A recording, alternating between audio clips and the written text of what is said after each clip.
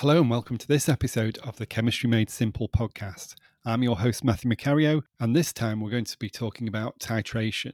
Welcome back if you've been a regular listener. Great to have you back. I really appreciate you coming back to listen. If you're a new listener, good news, you're in the right place if you want to become chemistry confident.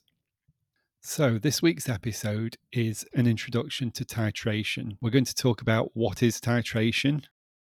We're going to talk about the different types of titration you need to know about, how titration is done and what you need to do it.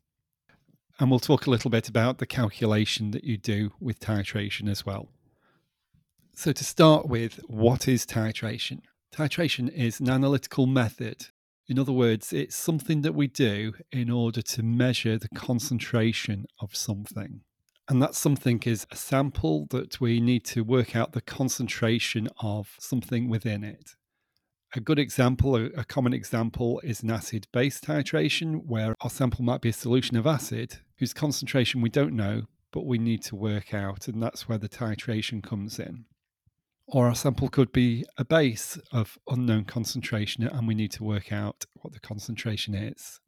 So that brings us on to the different types of titration. So we mentioned acid-base titrations. That just means that we're going to use the reaction between an acid and a base to be able to calculate the concentration of one of them. We have to, of course, know the concentration of the other.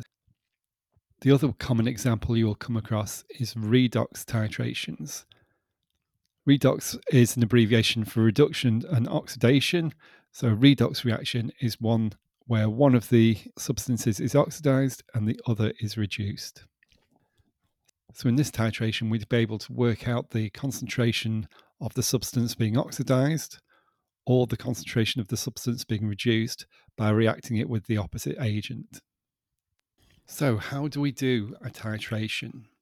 The method of a titration is to measure out a known volume of our sample that we need to work out the concentration of into a flask, and then to exactly react it with something that it reacts with. So let's use an example of our acid-base titration. In this example, we're going to consider that our sample is a solution of acid of unknown concentration. We know what the acid is, but we don't know the concentration of it. Because we know what the acid is, we know what reacts with that acid, and it would be a base. So in our titration, we will measure out a known volume of our acid sample and then react it with a base of known concentration until it's completely reacted. And importantly, exactly the point it's completely reacted. And we call that point the end point, the point where we've added exactly the right amount of base to completely react with all the acid, but no more. How do we know when we've reached the end point? We use an indicator such as phenolphthalein or methyl orange, for example, and these change colour at the end point. And therefore, when you're adding the base solution to the acid, you can see exactly the point where the reaction is complete. You can see that end point and you can stop the titration at that point. So how do we know how much base we've added at that point? That comes down to the apparatus that we use for titration.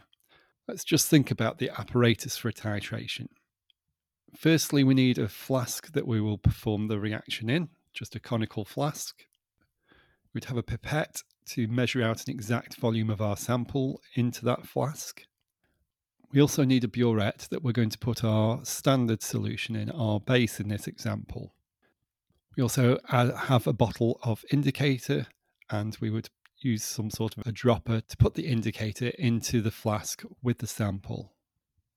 How do we proceed? So firstly, use the pipette to measure the exact volume, say 10 millilitres of our sample, our acid of unknown concentration, into the flask.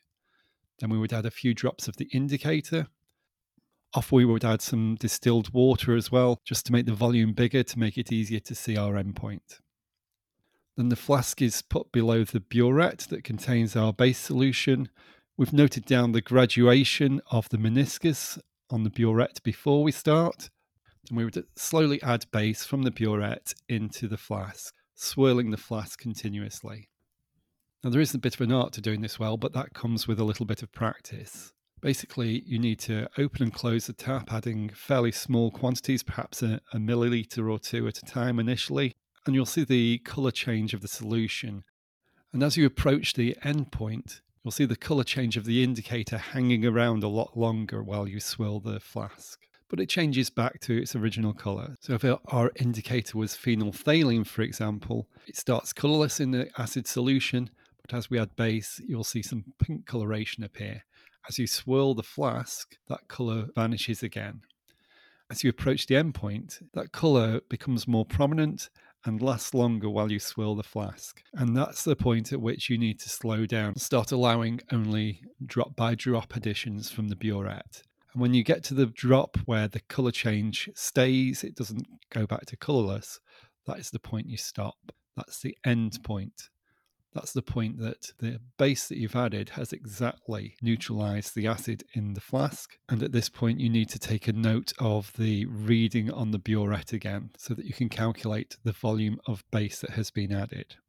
The volume of base added is, of course, just the final burette reading minus the initial burette reading. And that volume is what we call the titer, T-I-T-R-E, of the titrant, the base solution that we've added. And you would note that down.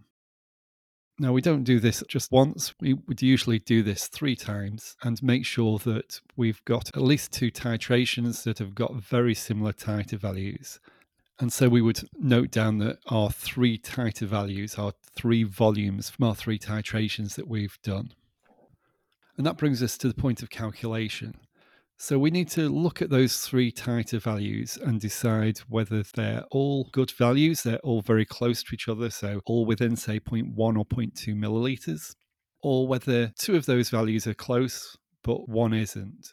If there is one value that isn't close to the other 2, that's an outlier and we should discard it. If all 3 are close, don't discard any of the values. The next thing to do is calculate the average of the titration volumes. And that's our average titer, our average titration volume. Now we can use that to calculate the number of moles of the base that we have used. We know what the base is, we know its concentration, and now we know its volume. And if we multiply the average volume by the concentration in moles per litre, and we take into account that our volume is in milliliters, then we will have the number of moles of base that we've added. And from that, we can calculate the number of moles of acid that were in the sample that we pipetted out. You need the balanced equation of the reaction between the acid and the base to work out the ratio in which the acid and the base react, the stoichiometry. Taking into account that ratio, you can calculate the number of moles of acid that were in the portion that you pipetted out into the flask. And knowing the volume that you pipetted out, you'll be able to calculate the number of moles per litre of acid that were in that sample. So let's summarise that again. A known volume of our sample is pipetted out into a flask. Then we titrate to the end point using the standard that's in the burette, using the indicator to tell us when the end point is. We repeat and calculate the average volume that we needed to add from the burette, and we can calculate the number of moles, the average number of moles we added. Then using the balanced equation, we can calculate the number of moles of acid that were in the portion that we pipetted into the flask. Knowing the volume that we pipetted out, we can calculate the concentration of that acid. We can use a similar approach if we have a sample of base that we need to calculate the concentration of. We would pipette that into the flask and use an acid of known concentration in the burette. Again, we can use the same indicator, but we're looking for the colour change in the opposite direction. So in the example we talked about, the phenolphthalein would start purple in the base, and our endpoint is when the solution just stays colourless. And the methodology of titrations can be used when we're not using an acid-base reaction, where our sample is neither. For example, we could be doing a redox titration, find the concentration of a substance that's being oxidized by titrating against a standard solution of known concentration of a solution that will oxidize it. An example is if we had a solution of iron 2 plus and we needed to know its concentration, we could titrate against a standard solution of potassium permanganate, or you might know as potassium manganate 7. There's a redox reaction between these, and there's a colour change that is easily seen, which will help us to find the endpoint of when the reaction is exactly complete.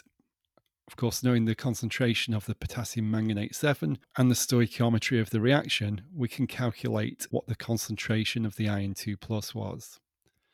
And there are many redox titrations, so there are many possible applications for this type of titration as well.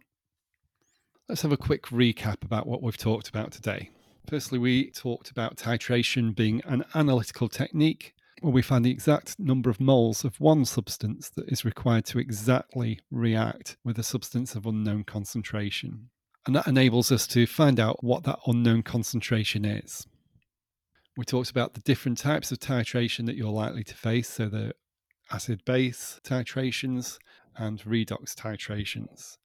We talked about how you performed the experiment, setting up a burette with a solution of known concentration, pipetting a sample of unknown concentration into a flask, adding an indicator, and then using the burette to add the standard until you reach the endpoint, and repeating the experiment to get consistent results.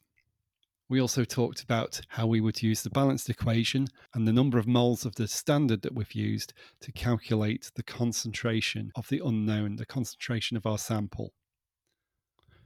So I hope this has been useful. Please do get in touch if you have questions on this topic or you'd like to hear another topic on the podcast.